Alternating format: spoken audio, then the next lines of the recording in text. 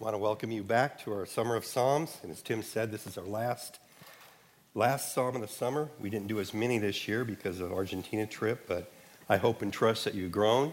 And I brought a resource tonight to show you, to help you.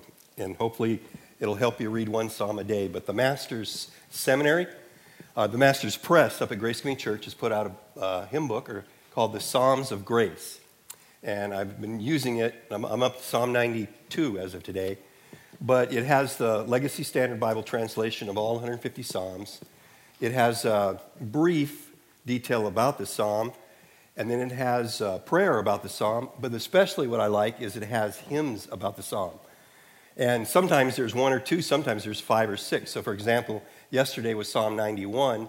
And one of the hymns was Christ Will Be My Hiding Place, that beautiful song by Bob Kaufman and Sovereign Music. So I'm going to give away 3 of them tonight for you. And if you want it, you can order it through there. But because only one person dares sit on the front row, Marlene's going to get one. There's actually a pair of binoculars in the Lost and Found section. Did one of you bring binoculars and sit in the back row to watch the pastor? But okay, I got 2 questions. Raise your hand before you shout it out. We studied a psalm this summer, and verse 3 says, when the foundations are destroyed, what can the righteous do? What psalm is that? One of the psalms we did this summer. Anybody know? If the foundations are destroyed, what can the righteous do? Verse 3 of one of our psalms. 11. You got it. Come up and get this later. Charlie. Okay. Question 2. We studied another psalm this summer that in the very first verse it has 3 names of God. The Mighty One, God the Lord speaks and summons the earth. What psalm is that? Boy, I'm going to have to teach better if you're not remembering this. Huh? Anybody remember that one? 3 names of God in verse 1. Psalm, back? No, not 22. So you can eliminate that one. Anybody know? Maybe we'll have to raffle it off. Okay. Anybody? No, not 63, sorry. Now 2 down. There's only like 2 left. 50, who said that? Dina, you can come up and get one of these later, okay? All right. And it's called Psalms of Grace by the Master's Press if you want to order it online. It'll really help you in your study of Psalms. So let's look at Psalm 122, our last psalm tonight. It's a short one, but it's a beautiful one and a wonderful one. And I know during COVID and after COVID, you heard Lance quote this verse 1 1,000 times, but Psalms 122, a song of ascents of David. I was glad when they said to me, let us go to the house of the Lord. Our feet have been standing within your gates, O Jerusalem.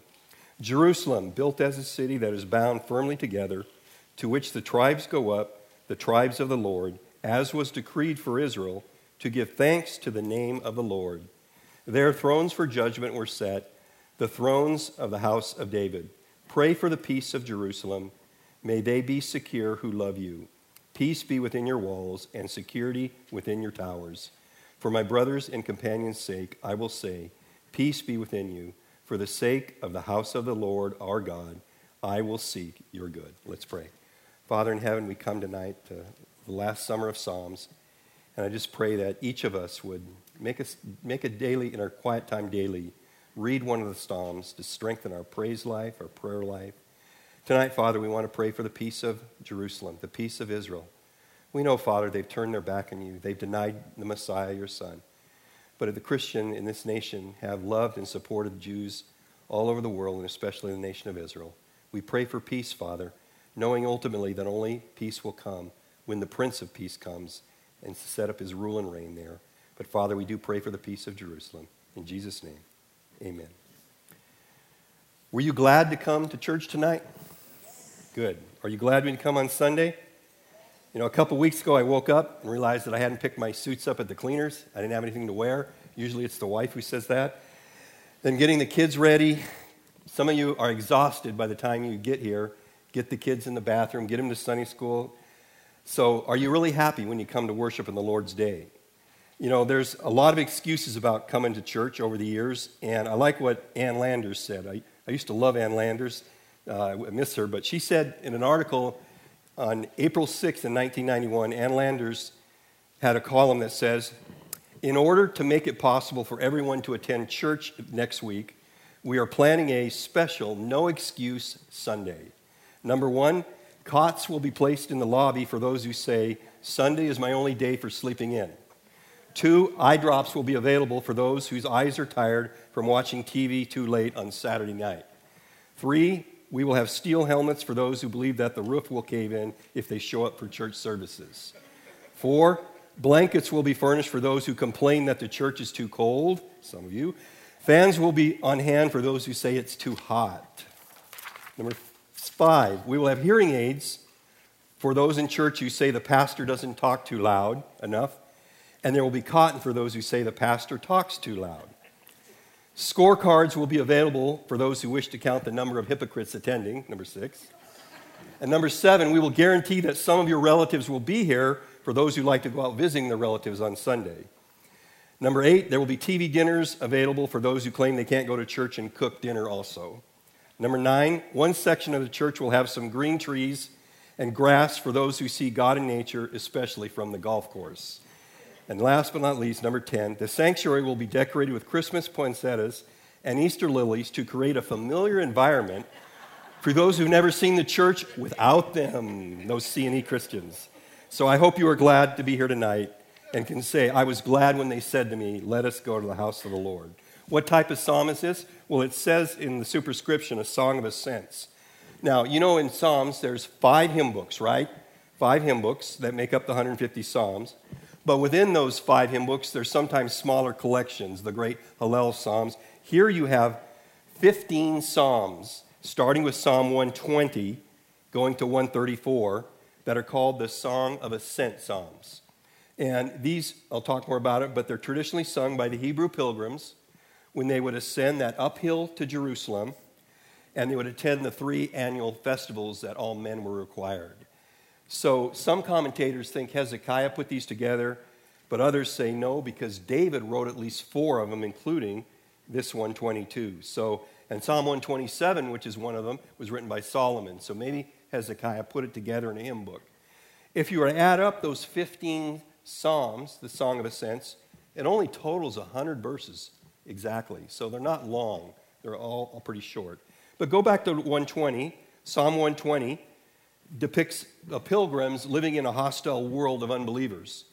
They're facing trouble and problems. So verse 1 says, in my distress, I called to the Lord, and he answered me. Psalm 121 is when the pilgrims are on their way to Jerusalem, and there could be bandits, there could be robbers. So they need to trust in God's power and help them. And that's why verse 2 says of Psalm 121, my help comes from the Lord who made the heavens and the earth. Then you get to Psalm 122, the third one. There's a triumph. They've arrived at Jerusalem. There's an excitement. They're standing within the walls of the gates. They're probably looking up at the tabernacle, soon to be temple, praising the Lord. They made it. They're going to come and worship. It's a joyous time, an exciting time. Other people would make note that not only is this a song of ascent, but it's also the songs of Zion. I think there's about 6 Psalms, Psalms 46, 48, 76, 84, and 87, which celebrate Jerusalem, which celebrate Jerusalem's chosen status as a divinely blessed city. So I mentioned of the 15 Psalms, 4 of them are written by David, 122, 124, 131, and 133. If you grew up in a non-dispensational church or came from a covenant theology background, and you believe that the New Testament, the church is the fulfillment and replaces Israel, you're probably not going to get too much out of this psalm. But if you're like we are at Christ Community Church, you know how important Jerusalem is. Pastor Lance has said multiple times, Israel is, was, and will be the center of the world and the center to come. It's the most important city in the world right now. Your outline's real simple. I hope you have an outline. There's three points: a pilgrim's passion, verse 1 to 2, a pilgrim's praise, verses 4 to 5, and a pilgrim's petition, verses 6 to 9. Let's look at point 1, a pilgrim's passion. So you have the who there, you have the when, the where, and the what. So who's the who? Well, notice first off it says I. So individually, and then corporately. Individually, you have I, and it also says me. And then corporately, you have us. So let's talk about individually. It says, I was glad when they said to me. David speaking here. So you see the need to appreciate the invitation God has given us to worship him. I think it was Psalm 63 a couple weeks ago. I mentioned all the things that David had done for the temple. Next time you're in the book of Chronicles, you come to 1 Chronicles 23, 24, 25, 26, 27, 28, 29. You see David organize the temple worship. He assembled the Levites. He assigned their duties, their divisions, to when to come on, serve, when to go off. He then assembled the priests to do all the sacrifices, the daily sacrifices, weekly, monthly sacrifices. And then he organized the worship, all the musicians, all the singers, and all the musical instruments they had. And finally, he arranged the soldiers, or we call them gatekeepers of the temple. So David, it's no wonder that David was called a man after God's heart. You know, in the business world, we used to have a motto, do whatever it takes to get the job done. That's what David would do for God. He loved the Lord. And I mentioned a couple weeks ago, probably the most quoted verse at Christ Community Church is Psalms 27:4. David, it says, one thing I've asked of the Lord, which is I will seek after, that I may dwell in the house of the Lord all the days of my life, to gaze upon the beauty of the Lord and to inquire in his temple. So individually, David loved the Lord, David loved the temple, and he would do whatever it took to get the temple built. He was going to build the temple.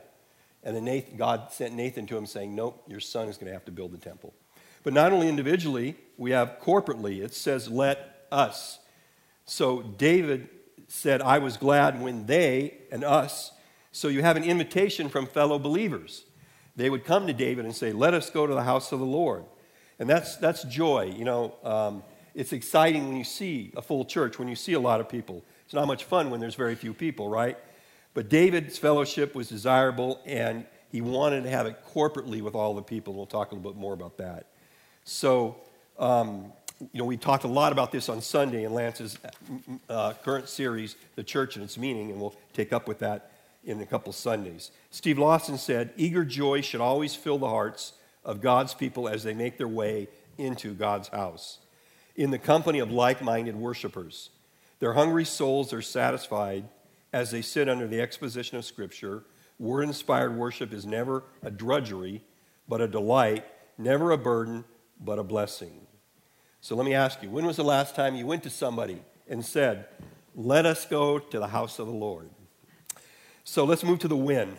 It says, when they said to me. When is that? Well, Deuteronomy 16:16 was written out in the deserts of Saudi Arabia when they were wandering. Exodus, I think it's 23 also, says 3 times a year, all your men must appear before the Lord your God at the place he will choose.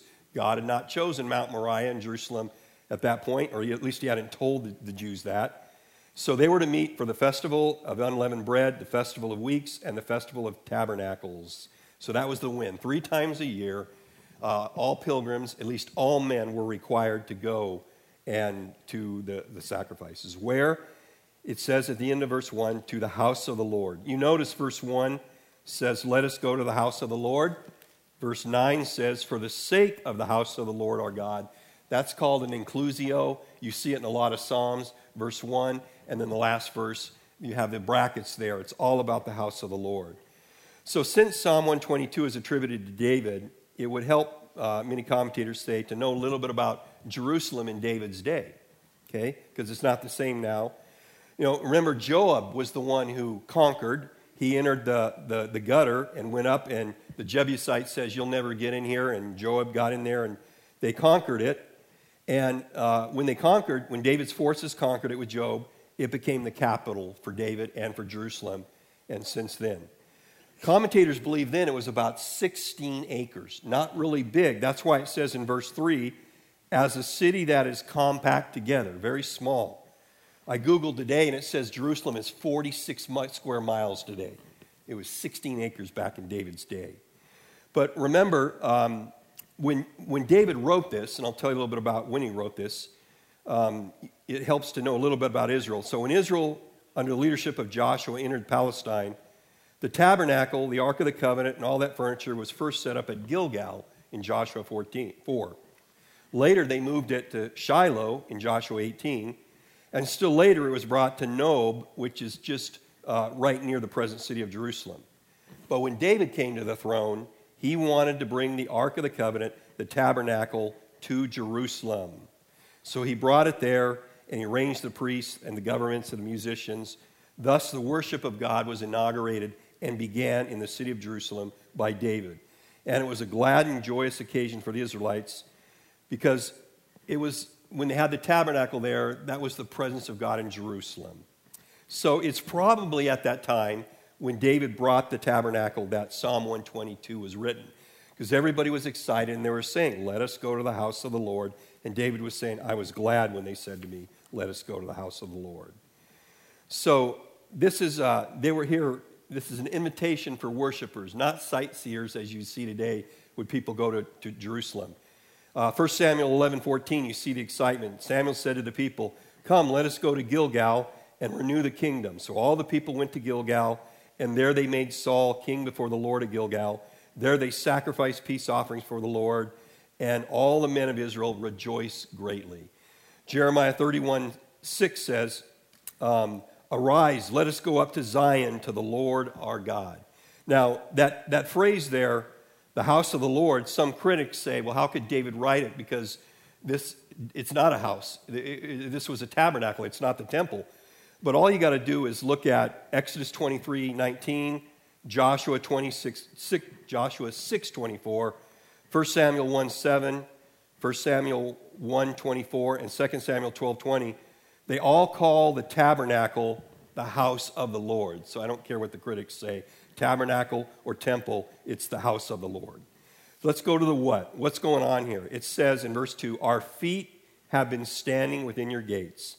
I mentioned in verse 1, Psalm 120, they're getting ready to go up to Jerusalem. Psalm 121, they're going through the mountains. Could be dangers there. But here in verse 3, their feet are standing within your gates.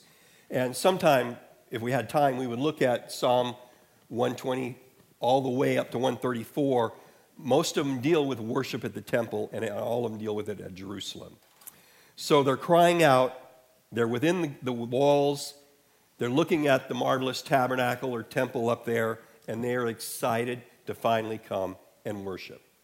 But you know, not a lot of people in America are excited. A lot of people say, I was glad when they said, let us go to the house of the Lord. I recently saw a Gallup poll, and it said that for the first time in 80 years, church attendance has dropped below the 50% mark in America. It said that in 2020, 47% of Americans say they belong to a church, a synagogue, a mosque. That's down from 50% in 2018. It was 70% in 1999. So the year 2000, something radically changed. That church attendance, morality, everything in America is going down. Back when Gallup first made the poll in 1937, it was 73%. So there's not a lot of people in our country that are glad to go to the house of the Lord. But David was. And David had a passion, as I mentioned, for the house of the Lord. But not everybody does, though. It reminds me of that story about David. When David brought the ark into Jerusalem, he's dancing, he's wearing that linen ephod, and he's all excited. People are excited. But there was one person that wasn't too excited. Remember his wife, Michal? She looked out the window, it says in 2 Samuel 6, and she despised her husband. And people are dancing. They're celebrating the Lord with songs and lyres, harps, tambourines. It's just a wonderful time. The Ark of Covenant is there. The presence of God's going to be there. They're shouting. Horns are sounding. A wonderful celebration. But Michal despised David, and she wasn't celebrating. And it goes to say in the last verse in that 2 Samuel 6 that it just says, and Michal, the daughter of Saul, had no child till the day of her death. Just boom. So the question is to us, do you have a passion to come to the house of God? I trust you do, because I'm talking to the Wednesday night crowd, not just the Sunday crowd. You come out twice a week at least. Some of you men have been here 3 times this week if you were here at our Monday night. But what activities related to your faith make you glad? Is there anything more greater than coming to church? You know, I remember 1999. I was working in North Hollywood, and the 210's gotten a lot worse, but you had to get off work at about 5 to get to Christ Coming Church at at 7 o'clock, but Lance began the study in Revelation.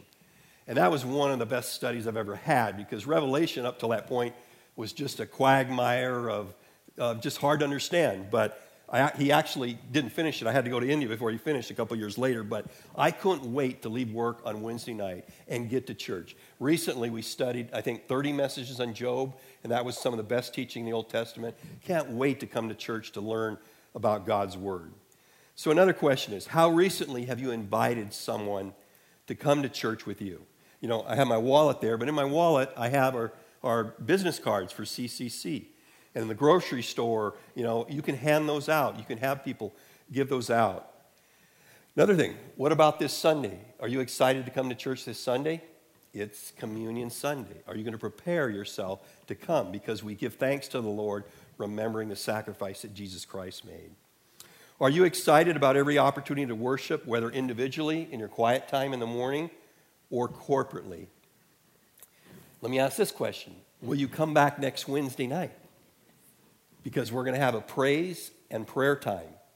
And last time we had good attendance, but sometimes that attendance went down to 40. People didn't want to praise and pray to the Lord, but I hope you'll come back Wednesday. And then lastly, does my worship center around giving thanks to the character of God? Let's move on to point B, the pilgrim's praise, or point 2, verses 3 to 5. So the place of Jerusalem. So it begins with the word Jerusalem. 3 times in our psalm it says Jerusalem. And just how important is Jerusalem? It's mentioned in the Bible, at least one commentator says 806 times. 660 in the Old Testament and 146 in the New Testament. Let me just give you 10 quick mentions. 2 Samuel 5 says that King David conquered Jerusalem from the Jebusites and made it his capital city. 1 Kings 8, King Solomon brought the Ark of the Covenant into the newly rebuilt temple, the newly built temple in Jerusalem. Isaiah 2:3 says that the prophet speaks of a time when all nations will gather in Jerusalem to learn about God. Ezra 1:1-4 says Cyrus, the Persian king, issued a decree allowing all the Jewish exiles to return to Jerusalem and to rebuild the destroyed temple. Nehemiah 2, verses 11 to 20, says Nehemiah traveled to Jerusalem to rebuild the walls. Matthew 21, verses 1 to 11, Jesus Christ entered Jerusalem on a donkey, thus fulfilling the prophecy of Zechariah 9:9. Acts 2, we have the day of Pentecost, and the Holy Spirit descended upon the disciples in Jerusalem. Galatians 4, verse 25 to 26, the Apostle Paul calls Jerusalem the Jerusalem above and the mother of us all, contrasting the old and the new covenants.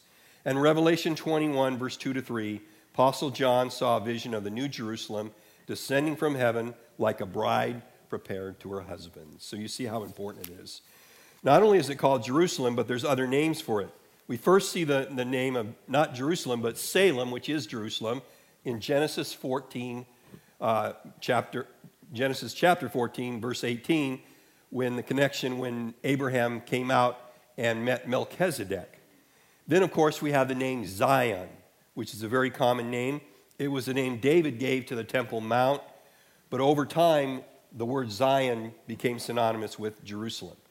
And then in Nehemiah 11:1 and Isaiah 52:1, it's called Jerusalem, the holy city, because it housed the Ark of the Covenant in the temple. And then Isaiah 29:1-2, it called Ariel. That means the lion of God or altar. And Isaiah used it to refer to Jerusalem as he declared God's judgment. So in the Song of Ascents, you see the word Jerusalem in Psalm 122 3 times, in verses 2, verses 3, and verses 6. In Psalm 125, it's in verse 1. Those who trust the Lord are like Mount Zion, which cannot be moved, but abides forever, as the mountains surround Jerusalem, in verse 1 and 2. In Psalms 126, verse 1, it says, when the Lord restores the fortune of Zion, we were like those who dream. Go to Psalm 128, verse 5, it says, the Lord bless you from Zion. May you see the prosperity of Jerusalem. Psalm 129:5 says, may all who hate Zion be put to shame and turn backward. Psalm 132, verse 13, this is the longest Psalm of Ascents. It says in verse 13, for the Lord has chosen Zion. He has desired it for his dwelling place. And lastly, Psalm 133, verse 3, it says, "It is like the dew of Hermon, which falls on the mountains of Zion. For there the Lord has commanded the blessing, life evermore." You know, one commentator says we need to recall the importance of Jerusalem in the counsels of God. There was never a city like it. He said, even today, if you drew a circle, put a Jerusalem, and you drew a radius of 900 miles around Jerusalem, that would include all the cities in the Middle East. It would include Athens, Istanbul, Antioch, Beirut, Damascus, Baghdad, Jerusalem, Alexandria, Cairo, Mecca. Almost all of the Western civilization is an offshoot of what transpired around Jerusalem and those cities. The verse continues, it says, built as a city that is bound firmly together. And I mentioned that in David's day, it could have been as little as 11 acres. Other commentators say 16 acres. Today, it's 46 square miles. But they actually have archaeological evidence that shows the city was one that was compacted, built very closely together, like you see Oriental cities where, you know, one wall separates the two houses and there's fortifications. Move on to the people who worship. It says in verse 4 there, to which the tribes go up, the tribes of the Lord. I mentioned Deuteronomy 16:16, and then I mentioned Exodus 23:14-17 that says 3 times a year, all your males shall appear before the Lord your God. And there's many different names for the festivals, but the law of Moses commanded all males to go 3 times a year to Jerusalem. So the first is, of course, the Feast of Passover, also called the unleavened bread or the barley harvest, and that was on the 14th of Nisan. Then you have the Feast of Pentecost, also called the Weeks or First Fruits or the Wheat Harvest Festival, and that was on the 6th of Sivan. And then you have the Feast of Booths, also called the Ingathering or the Fruit Harvest, and that was on the 15th of Tishri. It says all males in Exodus, there in Deuteronomy, but remember the story of Joseph and Mary when Jesus was 12 years old? It says in Luke 2:41, Joseph and Mary went to Jerusalem every year at the feast of the Passover. And remember when Jesus stayed and they left, there was a large group. So, you know, they traveled in large groups. It wasn't just men. It was families. It was probably entire villages and cities going up there together. So at least 3 times a year all men were required. And it was a proclamation, number 3. There was a proclamation of worship. My Bible says, as was decreed for Israel. The LSB, or the New King James, says, to the testimony of Israel. NASB says, an ordinance for Israel. It wasn't a suggestion. It was a command. You were required as a man to go up to the house of the Lord at least 3 times a year. You know, the New Testament has a command, not a suggestion, and that's in Hebrews 10, verses 24 and 25. We talked a lot about this during COVID, and it says, let us consider how we may stir one another up to love and good works, not neglecting to meet together as in the habit of some, but encouraging one another all the more as you see the day drawing near. So we have a command in the Old Testament and the New Testament to come and worship. And what's the purpose of worship? Subpoint 4 there, it says to give thanks to the name of the Lord. The pilgrims came with a purpose to give thanks to the name of the Lord. Now, turn in your Bibles to 1 Chronicles 16. David is going to quote a bunch of Psalms. And actually, he quotes Psalm 105, Psalm 96, Psalms 106, and none of those say David wrote them, but David's quoting them. But I'll just read a few verses from 1 Chronicles 16, verse 8 says, "Oh, give thanks to the Lord, call upon his name, make his deeds among the peoples." And then you got to go 25 more verses to verse 34. "Oh, give thanks to the Lord, for he is good, for his steadfast love endures forever." And then verse 35, "Say also, save us, O God of our salvation, and gather and deliver us from among the nations, that we may give thanks to your holy name and glory in your praise." They came to give thanks, like we come to give thanks. Sunday we come to give thanks for Jesus who died on the cross and paid the price for our sins, and we remember that occasion by partaking of Holy Communion. Go all the way to the back of your Bible. If you're not coming and giving thanks now, you call yourself a Christian, look at Revelation. Revelation 4. Be a lot of praise and thanks in Revelation. Revelation chapter 4, I'll just read verse 9 to 11 says, "And whenever the living creatures give glory and honor and thanks to him who's seated on the throne, who lives forever and ever, the 24 elders fall down before him who is seated on the throne and worship him who lives forever and ever. They cast their crowns before the throne, saying, 'Worthy are you, our Lord and God, to receive glory and honor and power. For you created all things, and by your will they existed and were created.'" And then you go to Revelation chapter 11. Revelation chapter 11, in the middle of tribulation, it says in verse 15, "Then the seventh angel blew his trumpet, and there were loud voices in heaven saying, 'The kingdom of the world has become the kingdom of our Lord and of his Christ, and he shall reign forever and ever.' And the 24 elders," that's the church, by the way, "who sit on their thrones before God, fell on their faces and worshiped God, saying, 'We give thanks to you, O Lord, God Almighty, who was and who was, for you have taken your great power and begun to reign.'" So you see, and then remember, in the New Testament it says in 1 Thessalonians 5:18 that we're to give thanks in all circumstances. So whether you're in a good mood or a bad mood, you're to come to church on Sunday. Whether you're going through trials, I think of some of the people in our church who are undergoing chemo and radiation, and yet they come to church. And then there's other people, if you get a sniffle, they won't come, right? So that's the purpose of worship, to give thanks. We'll talk more about that. And then we have verse 5, which is an interesting verse, and we call this the pinnacle of worship. Because commentators will argue about this verse 5, because what do they mean thrones here? There's really only one throne in Jerusalem, David's throne. So there's one view that the psalmist says there, the thrones for judgment were set, the thrones for the house of David. So it's plural. So some commentators say, well, it means David and then Rehoboam and all of David's ancestors, those thrones. But I don't think so. I think most commentators say it's talking about the millennial kingdom, and we'll talk more about that in a minute. And because in the millennial kingdom, remember what Jesus said to his apostles? I think it's in Matthew 19, verse 28. Jesus said to him that ye who follow me in the regeneration, when the Son of Man, you shall sit on the throne of, the Son of Man, Jesus, shall sit on the throne of his glory, and ye also shall sit on 12 thrones, judging the 12 tribes of Israel. So you got Jesus on his throne, you got the 12 apostles judging there. So many people believe that at David's time there weren't thrones. So most commentators believe that verse 5 is talking about the millennial age. And remember when we did Psalm 110 last week, we said David was writing as a prophet. So David, in the power of the Holy Spirit, would often write these psalms knowing about the future going on. So when Jesus sets that throne up in Jerusalem and the apostles are there judging, that's ultimately going to be the pinnacle of worship. It won't get any greater than that. It says all the nations of the world will come to Jerusalem to learn about God. So, I'm thankful that you come out on Wednesday nights. I'm thankful you come on Sunday.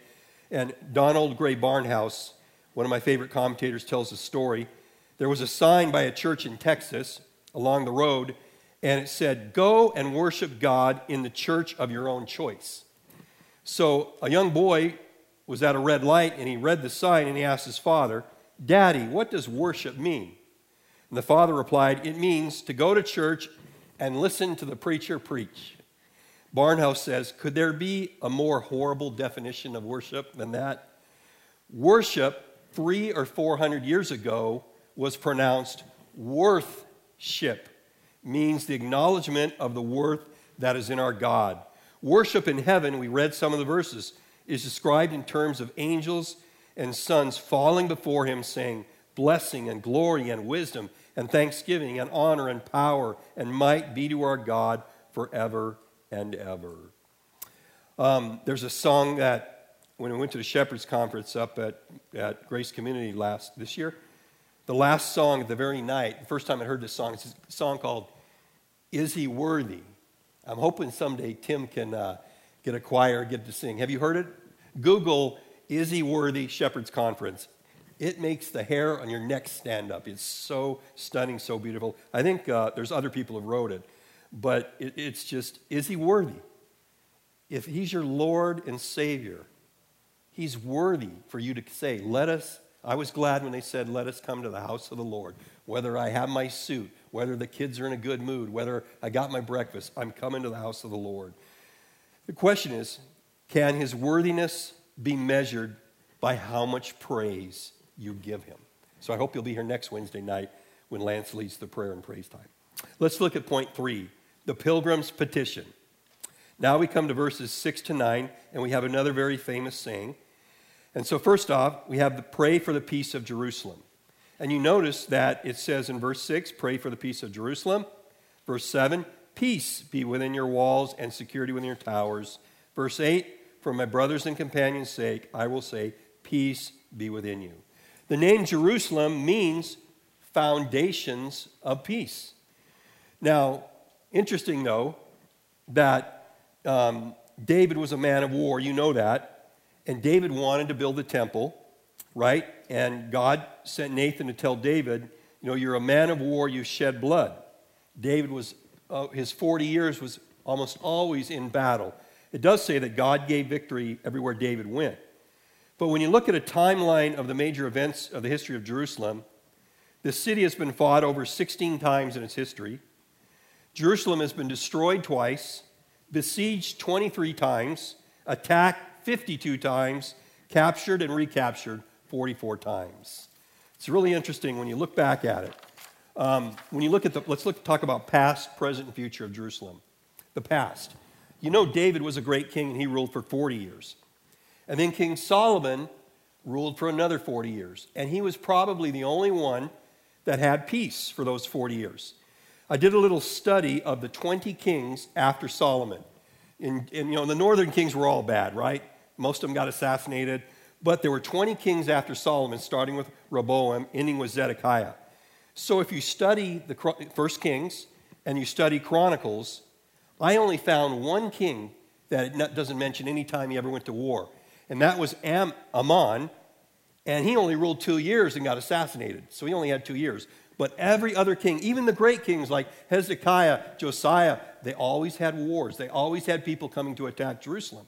So the point is, in the 515 years of those 20 kings of Judah, there was basically peace for 40 years, and that was Solomon's. Then, during the 400 years of silence between the Old Testament and the New Testament, Jerusalem was besieged, conquered repeatedly by the Greeks, and then, of course, the Romans conquered Jerusalem in 63 BC. So there's no peace there. And when Jesus Christ came, he came when Rome had conquered Jerusalem, and the Jews were slaves to the Romans. And remember when Jesus was going up the Golgotha and trying to carry his cross, and the women are crying, what did Jesus say to them? He said, daughters of Jerusalem, don't weep for me. Weep for your children. For behold, days are coming when they will say, blessed are the barren and the wombs that never nursed. Then they will say to the mountains, fall on us.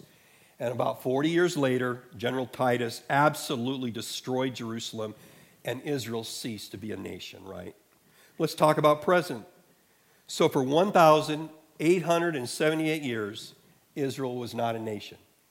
But then in 1948, in what Winston Churchill called the greatest miracle of the 20th century, a nation that was a nation that wasn't a nation was reborn a nation. But they had a war in 1948, right? The Arab-Israeli War. They had a war 8 years later, the Suez War. And just a few years later, in 1967, they had the Six-Day War. Then in 1973, they had the Yom Kippur War, the October War. 1982, they had the invasion of Lebanon War. And even today, every other day lately, you hear about Jews being slaughtered by Palestinians. Last year, in 2022, only 6 settlers were massacred or killed in Israel. So far this year, 29 settlers have been murdered by Palestinian or Hamas, Hezbollah, ISIS in Israel. It's getting worse and worse. So there's not peace today. So you think about it. We pray for the peace of Israel, right? Tomorrow's the last day of our month that we're praying for the peace of Israel. And I put a lot of things to pray for.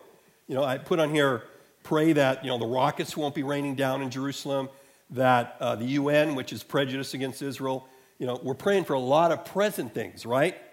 But as I was making this lesson, I realized that when we pray for the peace of Jerusalem, yeah, I'm praying now because I don't want settlers killed. I want them to know Jesus Christ. But we're actually praying for the future. So let's talk a little bit about the future. You remember that verse in Isaiah 9, 6-7, that we all know about the prophecy of Jesus. It says, "For to us a child is born, to us a son is given, and the government shall be upon his shoulder, and his name shall be called Wonderful, Counselor, Mighty God, Everlasting Father, Prince of Peace. Of the increase of his government and of peace there will be no end on the throne of David and over his kingdom." And that did not happen at the first coming. So it's the second coming when there will be, the Prince of Peace will come and he will make peace. So there's going to be two kingdoms. There's going to be a millennial Jerusalem, okay? A little 1,000 reign of Jesus Christ in Jerusalem. Dr. Galbion says it's going to be a magnificent city, compacted together, not only architecturally, but it's going to be vast, a great, beautiful city, but compacted together spiritually. Her warfare is over. She's no longer in strife and the danger of attack. This will be the city of Jerusalem in the millennial kingdom when the Prince of Peace comes. But we always know that at the end of that 1,000 years, Satan will be released from the pit, and he will go out and raise up the nations of the world to try to attack Jerusalem. And then after that, God's going to make a new heavens and a new earth. And it says that at the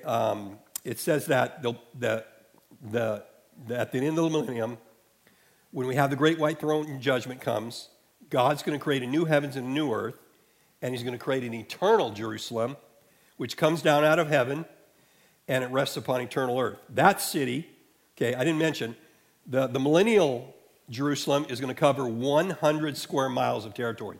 Right now, if Google's right, it's only 46 square miles. David's time, it was 16 acres. So you got 16 acres, today 46 square miles. The millennial Jerusalem will cover 100 square miles of territory, but the eternal Jerusalem is going to be 1,500 miles in length, breadth, and height when you read Revelation there. So it says that in verse 7, the author says, "Pray for peace that may be within the walls of Jerusalem." David was so excited to bring the Ark of the Covenant in, so excited to have the sacrifices there. He wanted peace for Jerusalem, and his son Solomon would see that for 40 years, but there really hasn't been much peace. But we can pray for that the Prince of Peace will come, but ultimately we're not going to see that till Revelation 21 and 22. So, but we can pray for the Lord to open the eyes of the Jewish people. The last few months I've been making a lot of trips to Cedar Sinai. The pastor I work with in India, his daughter had a liver transplant. And for some reason, we always go on Saturday because it's not a lot of traffic. But, there's thousands of Jews walk into the synagogue in Beverly Hills on Saturday because they don't drive, they walk. And they're all wearing black and they all have their shawls. And they're just everywhere. I've never seen so many Jews. You don't realize how many Jews we have here in Beverly Hills and around there. But we need to pray that for organizations like Jews for Jesus and Israel My Glory, there's a lot of groups trying to work with Jewish people. And they're probably the most stubborn, hardest people to work for the Lord. Because it says in the Bible that now is the time of the Gentiles. Okay? Israel's been cursed, and it won't be until the tribulation where they'll be saved, but many of them will die in that tribulation. And, we want them to see Jesus as their Messiah. Have you ever met a Jewish Christian? Have you ever met him? I had a pastor went to a pastor's conference in Cambodia, and pastor was from Kentucky. He was a Jew. He was a Jew all his life, a rabbi, and he came to Christ. It's just fascinating to talk to them because when you interpret the Bible, you have to interpret in view of Jewish history and culture, and they have so many insights, and it's exciting. But we can also pray for the restoration of glory that God promised to Abraham. So we need to pray for the peace of Jerusalem. Tomorrow's the last day of August, but don't stop praying for the peace of Jerusalem because you're actually praying for the return of our Lord Jesus Christ when you pray for the peace of Jerusalem. And number 2, seek the good of Israel. We're not Jews, right? Well, there's a couple Jews, but we're Gentiles. But how can we, as verse 9 says, for the sake of the house of the Lord, our God, I will seek your good. Now, David was the king. The Jews were there. They would bring the food for the priests. They would go and worship. They would go and sacrifice. They'd have their sins forgiven or covered. So they could seek the good of Jerusalem. They would fight for Jerusalem when necessarily and serve there. What do we do, though? Well, I remember the Abrahamic covenant. He says, I will bless those who bless you, and him who dishonors you I will curse. And in you all the families of the earth shall be blessed. And we have been blessed through Jesus Christ, who came from the line, a Jewish line, and we have salvation through there. I don't know what we can do. I was thinking, do we support Israel financially? Well, we do, right? Your tax dollars give at least $3.8 billion a year, almost exclusively in military aid. I read an article about the Yom Kippur War, 1973. Things didn't look too good because it was the holiest day of the year for Israel, the Yom Kippur War, when the Arab nations attacked, and they were getting their jets shot out of the sky by the Russian SAM missiles. But America sent them, I don't know what they sent them, stuff to evade the missiles that they were able to put on the planes. So time and time again, the United States has been a friend to Israel, and we need to keep that way. But what's happening in our Congress? What's happening in Minnesota, where you have the largest Muslim population in the United States? They're electing Muslim congressmen, and they don't like Israel. And so we need to keep putting pressure on our senators, our congressmen, to support Israel so we can remain blessed by Israel. And I think you know that the greatest support for Israel in the United States comes from the Christians. And you may not know, but Christians aren't exactly liked by the Israelis. They don't like you because they consider us idolaters. We worship Jesus and we worship at a church. I watched a video recently. A guy asked at least 10 Jews, would you rather go to a mosque or would you go to the church? A church. Every one of them said, a mosque, even if they kill us, we're not going to the church because it's idolatry. They don't like Christians, but we know that they're blinded by Satan. We know that they rejected the Messiah, but we need to pray for them. We need to love them, and we need to push our congressmen to play for it. We also need to stand for the truth about Israel because we have this new millennial generation, and we talked about church attendance from 1999 to now, which is just drastically going around. And I constantly hear one thing, Israel is an apartheid state. Have you heard that? It's just an outright lie, but people go around saying that and that. So there's a lot of lies, so we can stand for the truth and try to gently correct people if they'll listen, which they might not. But Israel's greatest support has always been Christians in the USA, and we can continue to support that. Of course, the greatest way is by praying. Pray for the peace of Israel. Pray for the Jews, the 6.4 million Jews in the United States. Pray for the Jews in Israel, that they would know that Jesus Christ is the Messiah and they will be saved. Because as Lance has taught, when they go into the tribulation, probably 2/3 of them will be slaughtered and only 1/3 will be saved, as Romans 11 says. So, as you leave here tonight, remember to pray for the peace of Jerusalem. Pray for the return of our Lord Jesus Christ to come and rule and reign from Jerusalem when there will be the ultimate peace in the world and Jerusalem. Until that great day, I hope you will say to each other, I was glad when they said to me, let us go to the house of the Lord. Let's pray. Father, we thank you for Jesus Christ, born in a Jewish nation. Thank you that he came and died on the cross for our sins. Father, we know that the Apostle Paul went to the Jews first, and they mostly all rejected him. Jesus came into his own, and his own did not receive him. Yet to as many as received him, to them he gave the right to be called children of God. I trust every single person here tonight would be a child of God. And if not, may they come tonight and know Jesus Christ as their Lord and Savior. But Father, may we as a church, may we as a nation of the United States pray for Israel. Father, we know they're not perfect. Some of their presidents are in jail right now for corruption. Father, there are many things they're wrong. They've turned their back on you. But Father, we pray for the peace of Israel, trusting and hoping that many Jews could come to the Lord. And we ask, Father, for opportunities to share with Jews that we would meet. And Father, as we leave here today, it's with excitement that we get to come back Sunday and say, I was glad when they said to me, let us go to the house of the Lord. May we say that to someone in West Covina, Baldwin Park, Irwindale, Upland, beyond, inviting people to come and worship you, because we are glad to come and worship you and give you thanks and glory. In Jesus' name, amen.